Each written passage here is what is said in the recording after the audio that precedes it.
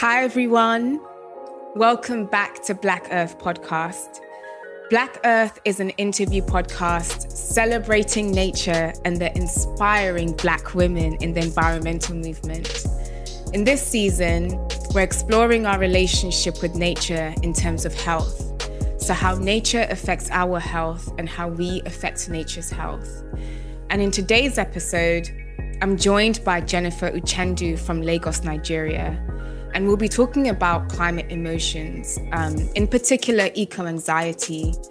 And eco-anxiety can be a really tough topic to explore, but I really feel that it's such an important aspect of the way we respond to the environmental crisis and our journey to healing our relationship with nature.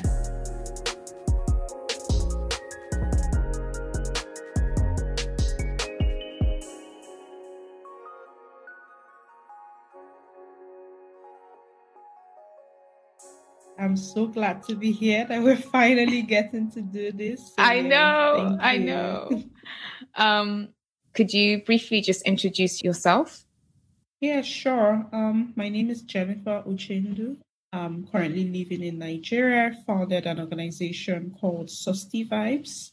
And, Susti Vibes means sustainability vibes. So a lot of work around young people, sustainability, our understanding and how we work as young people, as actors and change makers. That really had been the concept of Susti Vibes. Personally, I'm also an eco-feminist. So a lot of my work has to do with gender, women, and, the environment. I like to say that, I recently started working around eco-anxiety, looking at climate emotions and what it means for us as Africans, as Black people. There's so much to unpack there, and I'm hoping we get to it here. How would you describe your relationship with nature? Thank you so much, Mariam. Such a good, reflective, question.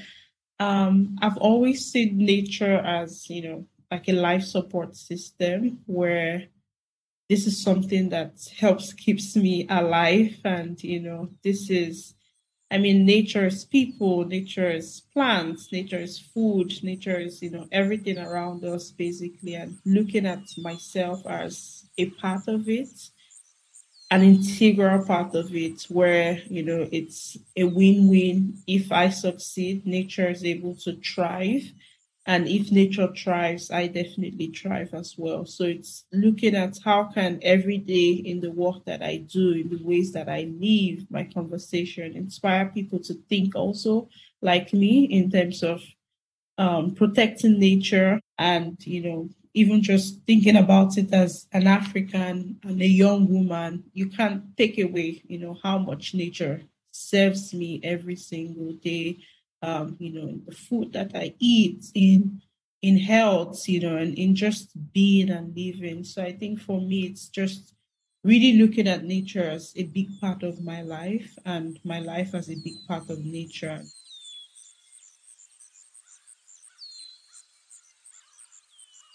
Thinking about it, Mariel, I don't even know how we met, but I think it's also part of those dots. I know. It's like, I remember I've tried to think, okay, how did I meet Jennifer? I don't know, but I just know that I know you. And I know I know that I know you. And I know it's to do with your work and with Susti Vibes.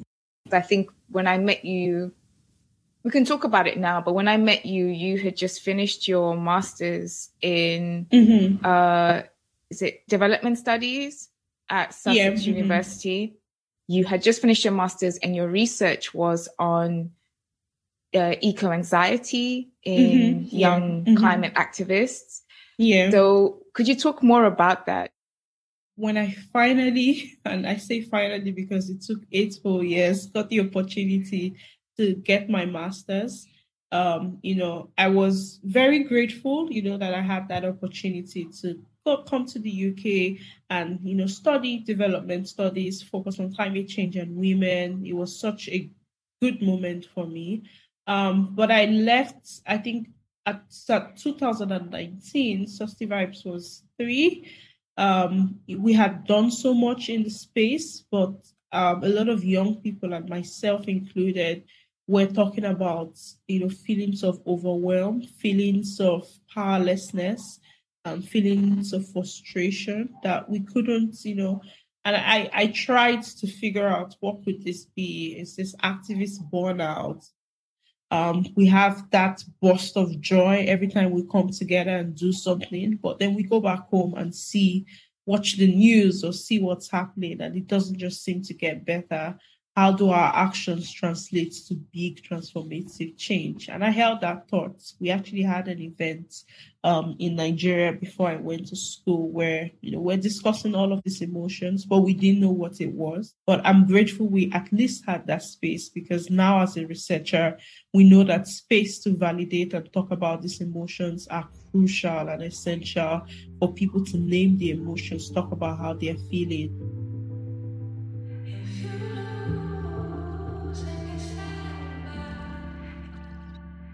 Can you explain what you mean by eco-anxiety? Absolutely. And I mean, these days, I feel like the word doesn't do justice to the range of, emotions, because it just leaves you at eco-anxiety. But it's, I always define it as the different spectrum and range of emotions people get to feel as a result to direct or indirect impacts of climate change and the knowledge of it. And not just climate change, it could be biodiversity loss. And while those seem like very technical terms, for an everyday person, it could be food insecurity, it could be, pollution, it could be, all of the different ways climate change changes everything for us. And those anxieties, those fears, those frustrations, those anger.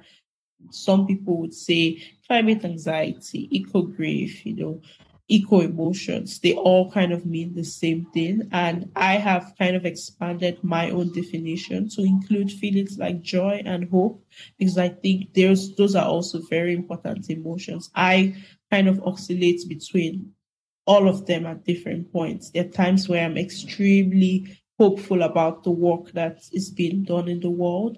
And there's amazing things happening where you're thankful for humanity and that people are doing this hard work of figuring out, how best to make the planet better and to heal ourselves in the process. So, while those things are happening, I think my idea of eco anxiety and eco emotions allows me hold space for both the positive and the negative emotions in it. So that's, how I define eco anxiety. I wonder if that definition would change in a couple more years, but I'm holding on to that idea of it as, range of emotions that are fine and normalized.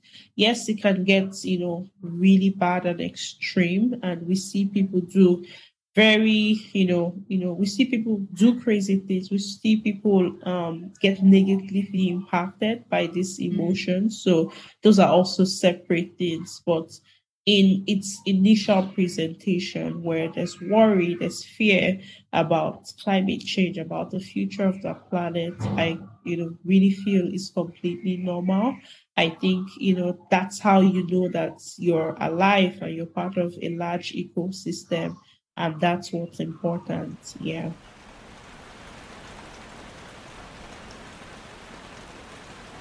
I had the opportunity to go for COP, and that was my first ever COP. And it was just, it was just crazy. I found myself literally going home and I'm in tears because I'm like, which COP was this?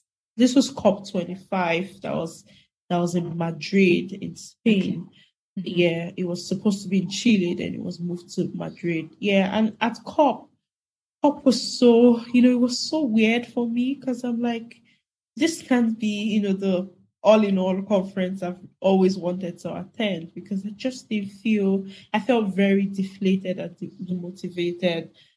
Concepts around youth inclusion and youth participation were very tokenist, and there wasn't just that sense of urgency. So I left COP feeling super, super, super eco-anxious, as it were, feeling very overwhelmed. And I guess going back to school, I had to make the decision, do I face this, feelings head on, research it, or do I just let it lead me to numbness and complete inaction? Because at the point I was thinking maybe I'll find something else to do, I'll figure out my other talents in life and, just have a happy, nice life. And I decided to do that hard work of, figuring out what I was feeling. So I started to, look into eco-anxiety and emotions. And the more I searched, the more I found things that were very Western. It almost felt like to be an African, there's so many other things for you to be anxious about. And that was very interesting for me. My thesis was focused on young people in the UK, but it also gave me space to reflect on how I was feeling, and kind of compare and put myself, center myself and how that's different from young people in the West.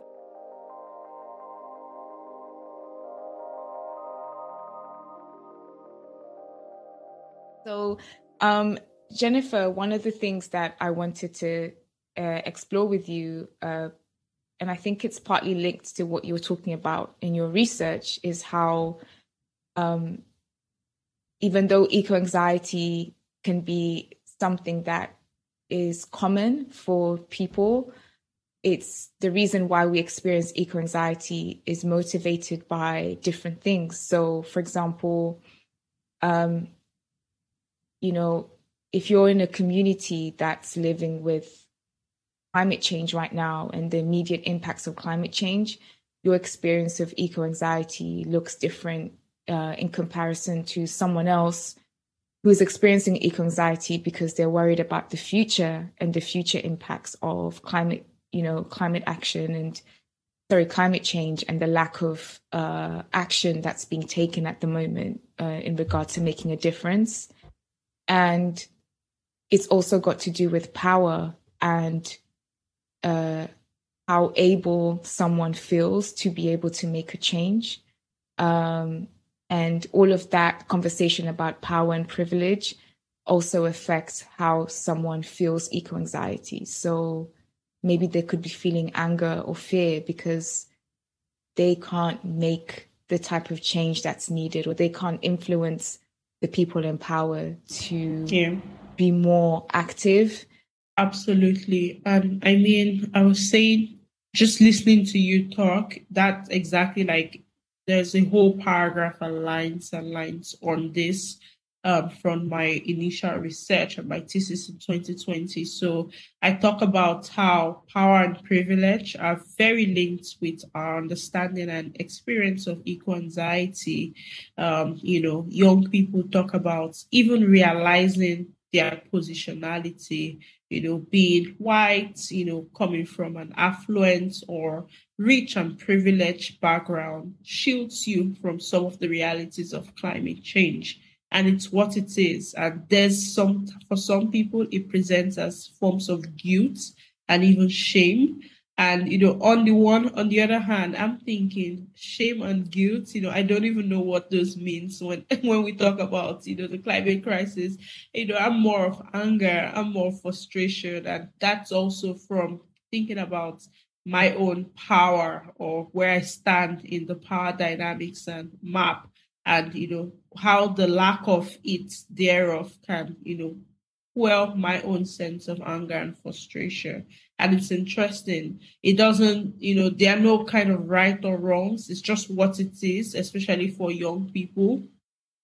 And in bridging the gap, I talk about themes like rethinking solidarity, where it's no longer an idea of this person from the global north is coming to help. It's looking at us as we're all impacted by this issue, albeit in different ways. How can we work together? But if you don't see it that way, if you think you're helping me, then we're literally just wasting our time, because we're never going to get, to anywhere. We're never going to work together as equal partners. You're always going to think about, giving me aid, supporting me, giving me a lead on, which is not necessarily, I think, a healthy way to look at the climate crisis. So at COP27, for example, there was a lot of conversation around the idea of loss and damage, the fact that even when we block the impact of climate crisis into two major blocks, that's talking about adaptation, helping people cope, and then talking about mitigation, reducing our emissions. There are still persons which, even after all of those efforts, they're still not going to be supported. They're still going to suffer a great deal of loss and damage from the climate crisis. So conversations about acknowledging that this is happening and also providing funding facilities to support, those people, those populations. And a lot of them are in Nigeria, Pakistan, Bangladesh, places where you have extreme climate vulnerabilities. And in those conversations, there's also ideas about economic and non-economic losses. And with non-economic losses, we talk about loss of life, loss of culture, livelihood, and, all of those things that money can necessarily buy. And I think that really falls under, eco-anxiety, especially for the global south and vulnerable communities. So it's so much to unpack with the emotional burden that all of this come with, and it can be very difficult to translate that for someone who's living in an area where this is not the reality, where there are massive safety nets and insurance and all of that to support when, or if this crisis do come to them. So it's a different thing. So that, going back to your question, it definitely surfaced. My thesis was working with looking at youth climate activists in the UK, and in particular the spaces where they participate. So I spoke to youth activists themselves, I spoke to their teachers, I spoke to parents, I spoke with community groups like the XRs, where young people would often participate, and trying to understand what they feel about eco-anxiety and how it translates. And in all of those conversations, there were, deep ideas around, a lack of space oftentimes to reflect on these emotions. And then definitely central to that was power and privilege, and young people in understanding the root causes of the climate crisis, its roots in oppression, in capitalism, and in, colonialism, feel extremely guilty and ashamed of their own, history, ancestral history in this reality. And, that in itself can be very heavy. I might not be able to relate with it, but I empathize with feeling, going around with that level of guilt and constantly thinking, what can I do? How can I help? How can I make a mark? So, and I think for me, is also appreciating that spectrum of eco-anxiety, and then us saying, well, now that we're here, how do we move on from here? How do we work together? And how do we run shoulder to shoulder, and not thinking that, one person or one group of people are superior, to the others. So that has been, a very good way of thinking about eco-anxiety as it relates to power and position, not just stay there to say, well, some people are just lucky and more fortunate, but seeing the amounts of burden or emotional burden that we all carry.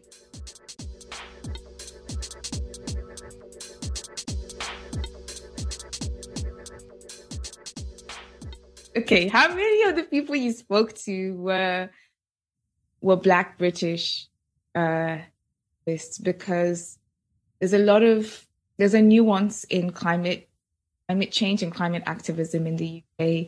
I think a lot of Black British people feel very alienated and excluded from the environmental and climate change space in the UK, in part because there is still not an open and explicit awareness and discussion about the impacts of racism, not just on climate change, but how that is something that genuinely prevents people from even having the sense of agency to make a difference on these issues. And that is also a source of eco-anxiety for many Black people, because it's like, the same urgency that's being applied to climate change, there's not that same urgency for police brutality or economic poverty or institutional racism in the healthcare system that prevents Black people from being able to meaningfully live a life from which they can contribute to. And so it's complicated because, yes, you are living in the UK, which is a major driver of climate change around the world, historically and currently with emissions. But it's also that as a Black person existing in this space, there's that layer of racism, which impacts your life on a daily basis, but it's also a source of frustration because the climate crisis that's impacting communities and your heritage, your places of heritage around the world is still not being openly discussed. And so I don't know how to explain it, but I feel like there's so much nuance in our experiences. And that's why talking about things like power and privilege and influence matters, not because it's about focusing on the individual and your individual identities, but it's actually about understanding the whole spectrum of the system. The system and why it needs to change and how it's affecting different people in different communities, even if they live in the same space and they are, interacting from a same geographical space. Their experiences of climate change and climate injustice is very different. So I was just inspired when you were speaking about that because of a lot of Black people that I speak to live in the UK. It's not shame or guilt that they feel when it comes to eco-anxiety. It's more anger, a sense of erasure, because the climate change space in the UK, race is erased from the discussions. Thank you so much for bringing that up. And it did come up. It did come up several times in my research, and it still does. The idea of, where's the place of race? And, as you've mentioned, there's always that error of saying your eco-anxiety is directly proportional to where you live. But it's not just that, as we've discussed, it's also power, positionality, and privilege. And the idea for me has been with the young people who are thinking about this conversation in the right way. They're saying, they were saying to me, we would not take away the climate crisis from, or how they put it, climate justice and social justice are two sides of the same coin.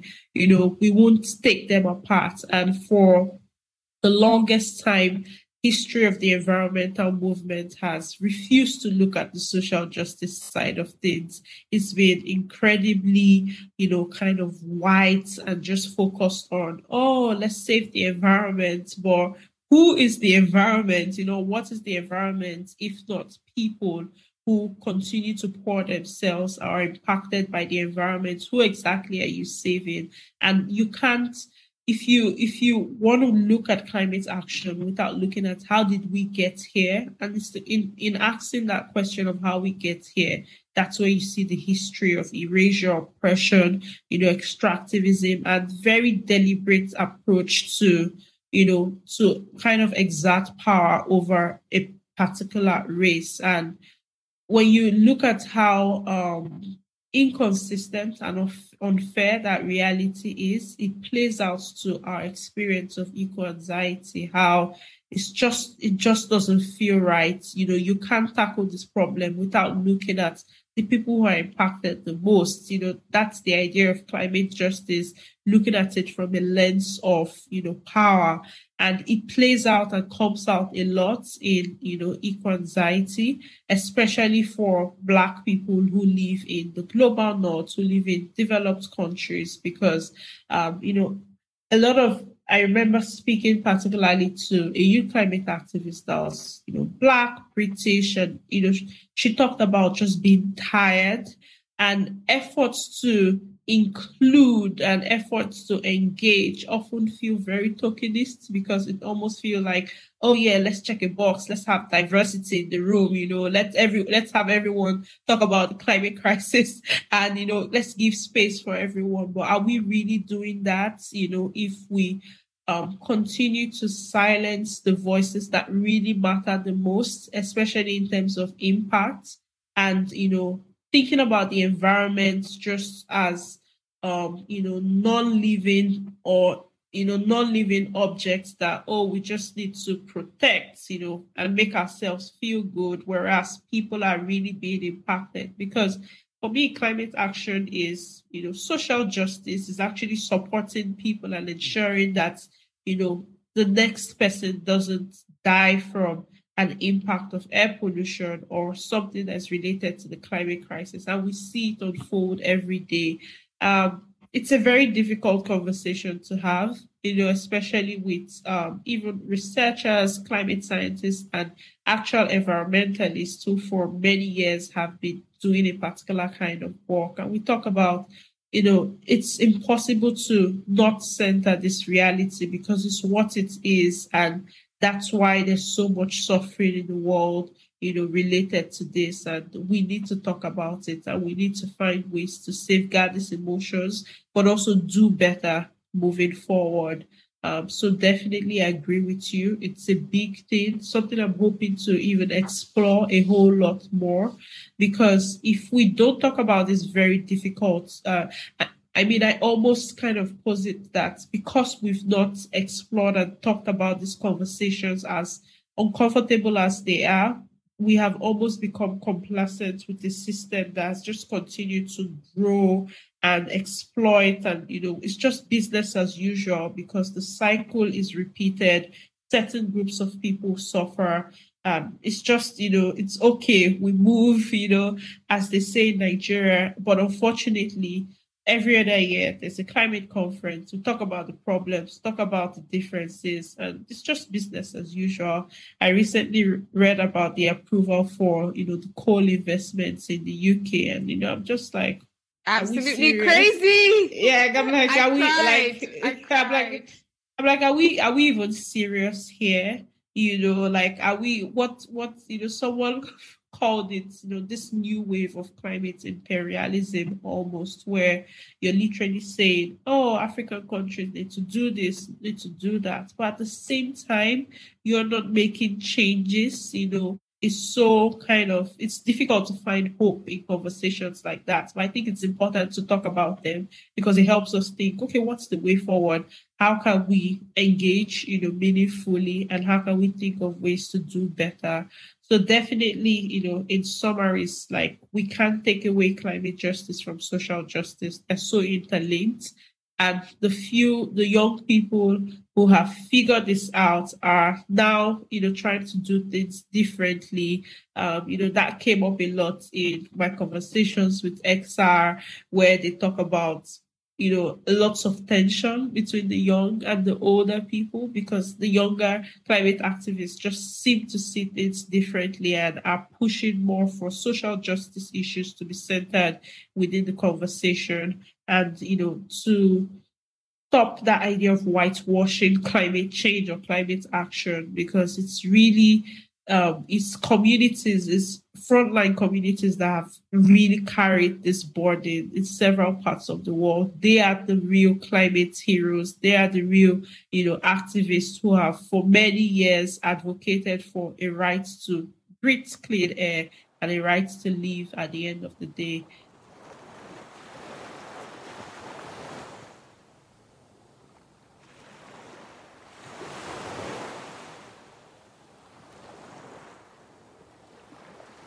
What are some of the solutions that our listeners can look into if they're experiencing feelings of eco-anxiety?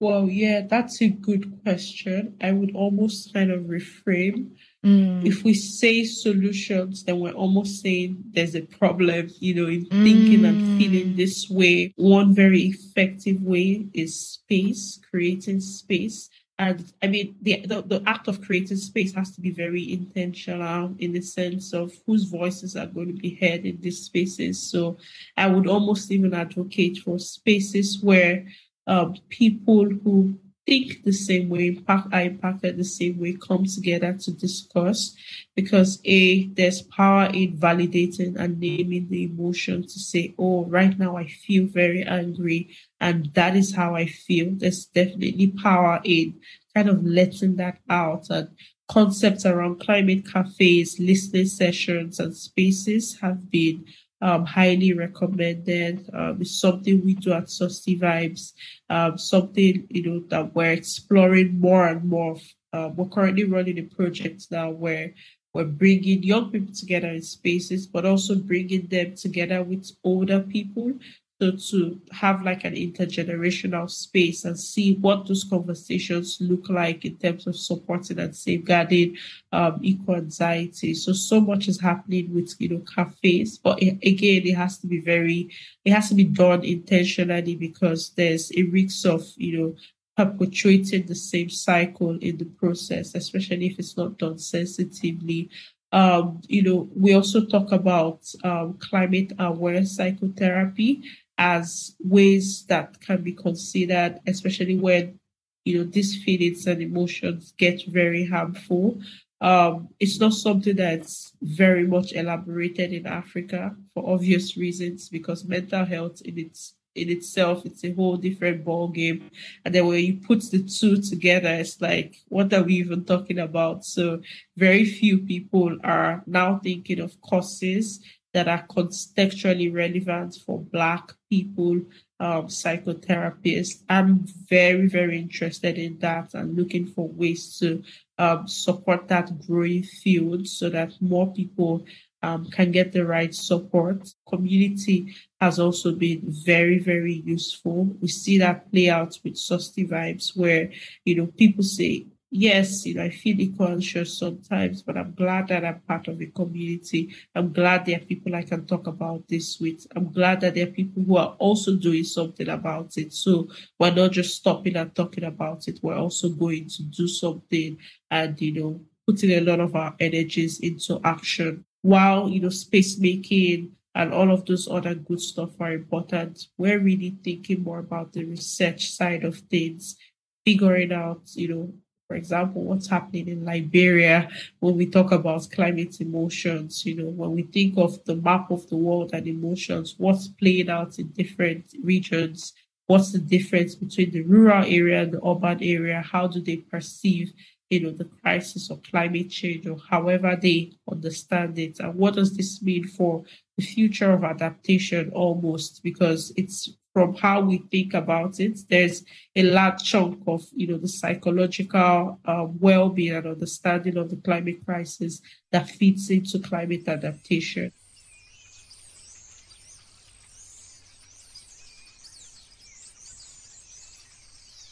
We talk so much about solutions, technical solutions to, repair, restore, adapt, mitigate. But it's also like this is a very human experience and we are part of nature. So whatever's happening to nature, we surely must be feeling it mentally, emotionally in terms of this breakdown. And I think eco-anxiety brings much needed human element into this conversation. And especially from the perspectives of people who are being most impacted by what's happening in the world,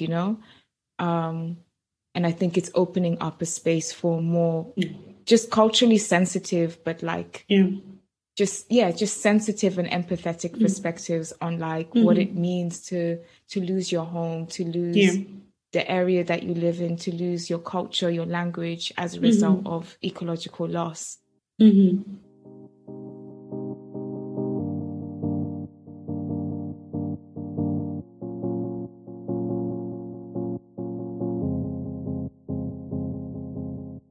There's so many things that you can feel when you're feeling eco-anxiety, and they can exist at the same time. You can feel anger, and you can also feel hope when you connect with people who are doing something, or you can feel determination when you do something with other people.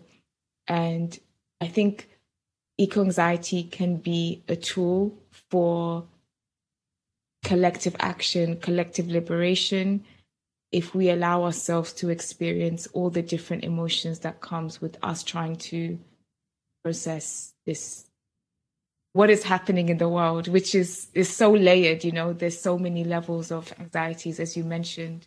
I think for me, what hope does in the climate discourse is that it gives us something to look forward to. It's different from saying, oh, I have faith in humanities. Like, I literally have hope that things can change and hope that there would be a process, through which this change can, and I can be a part of it, because with hope, you're able to imagine and you're able to think through, a better world. And having that as part of the spectrum of emotions is crucial, because it helps us when we move from, all of the different emotions, leveraging on our hope and what that vision of, a better world is, helps us to keep going. Because, I mentioned this being a marathon, really. And for me, hope is essential, because without hope, it's going to be very easy to move to that spectrum of numbness and powerlessness and stay there. Hope is able to bolt us up and, just get us to, come together and think about, oh, what should we be doing? How can we do something about everything happening? And hope helps us, I think, to live with with climate change, because the change is happening. Things are changing, and we see that happening in some places slowly, in some places rapidly. And we hope you're able to wake up every day and continue to push. Hope helps us to see the humanity in climate action, to see that it's beyond saving polar bears. It's actually about people. It's actually about livelihoods. It's actually about the future of the world and what the world will look like in 15, 20 years. And it helps us think more on a systems change level. So it's not wishful thinking. It's more of thinking about something that's long-term, that has to do with renewal. I think that's the power of hope. And, that's the power it brings into this discourse, because it safeguards the emotions in ways that you always keep going back to, well, this is what I'm working towards. And I think it's really crucial. Yeah. Thank you for joining us in today's episode. We'd absolutely love to hear what you think. We're on Instagram, LinkedIn, and TikTok at Black Earth Podcast. So please connect with us on your socials and share your thoughts with us. Please don't forget to subscribe wherever you listen to your favorite podcasts. And also, if this episode inspired you in any way, share it with your friends, your families, your neighbors, your colleagues, your cousins. Because at Black Earth, we're about having conversations that heal. So if something inspires you, it has the potential to heal you. So yeah, please share and connect with us. See you in the next episode.